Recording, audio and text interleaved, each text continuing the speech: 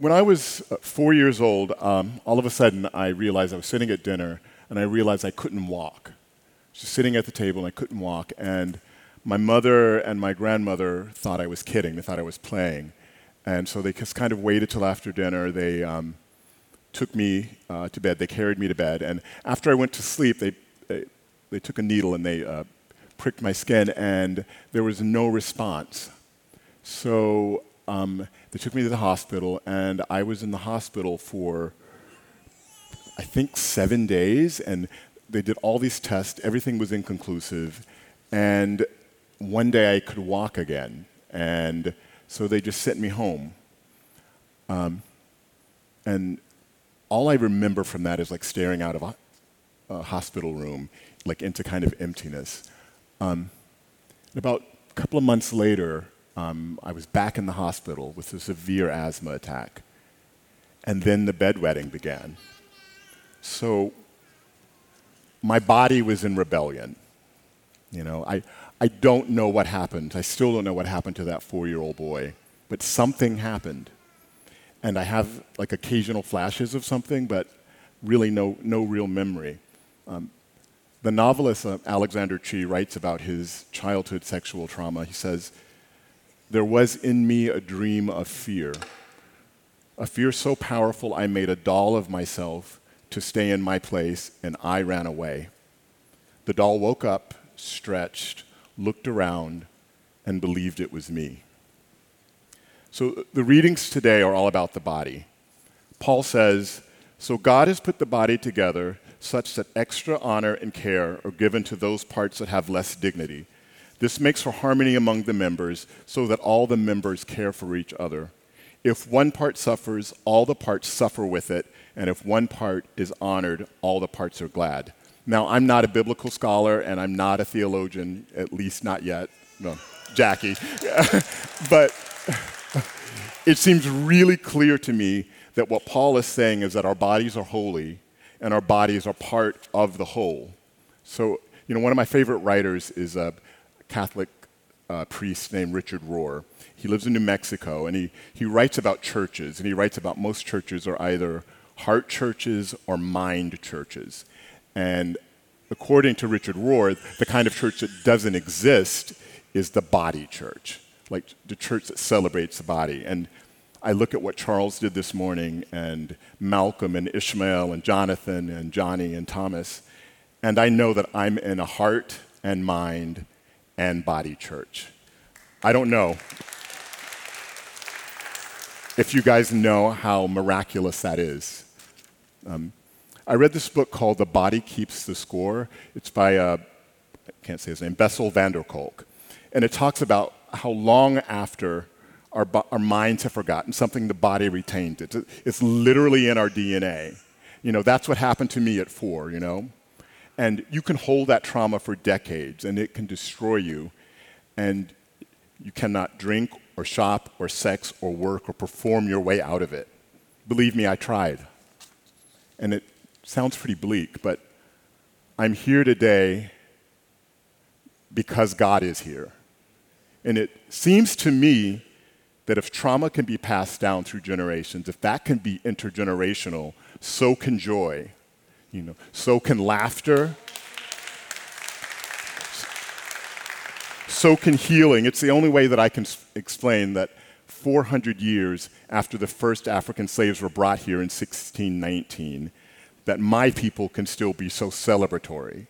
You know, I mean, take a look around you, right? How do you explain spirituals and Duke Ellington and Yolanda Adams, Billy Porter, black barbecues, Beyonce? I mean, come on. And nothing in my world is more joyous and happy and loud and loving as my family when we all get together. You know, in spite of the personal and state-sanctioned trauma that we all endured. And the look on my mama's face when all of her babies are together, it could literally light this entire sanctuary.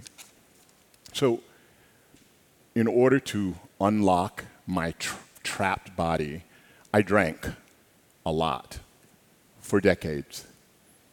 And when I drank, I could do all the things that normal people seem to do so easily. like dance and have conversations that weren't awkward, talk to boys. And for a long time, it was my solution to life until it wasn't. And so when I stopped drinking, I didn't know what to do with myself, with my body. And the first time a guy came over to spend the night, I was terrified. How was I supposed to do anything? So a friend suggested that I bring God into the bedroom, which I thought was the most hysterical thing I'd ever heard in my life. And I said, God ain't got no business in there, you know. And his comment was, well, she's there anyway. You might as well invite her in. And, you know, maybe that sounds as crazy to you as it did to me at that point.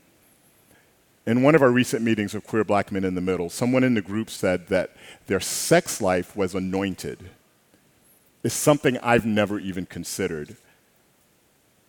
And how would I act if I actually believed it?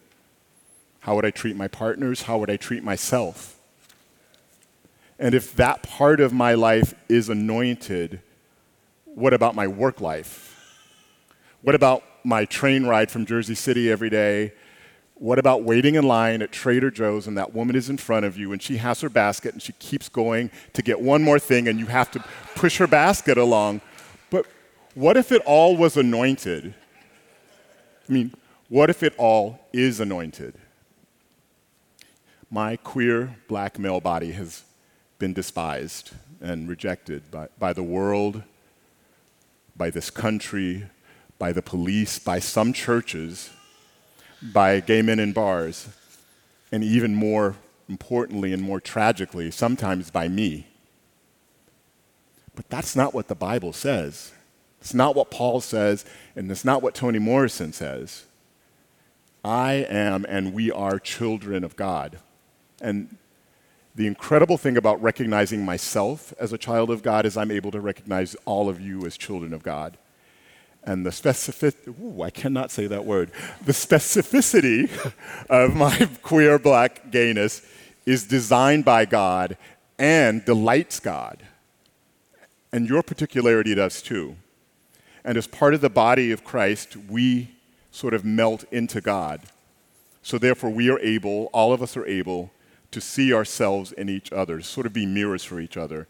And we can begin healing and continue healing. My favorite new writer is a queer black man named Casey Gerald. He's written a really great memoir called There Will Be No Miracles Here. And recently, he wrote an article for New York Magazine called The Art of Black Escape. It's genius. Casey Gerald talks about never wanting to see another black body sacrificed for this country. He talks about the importance of resistance, but more important than resistance is renewal. And this isn't new. Audre Lorde talked about it for decades. And the Bible says, be ye transformed by the renewal of your mind.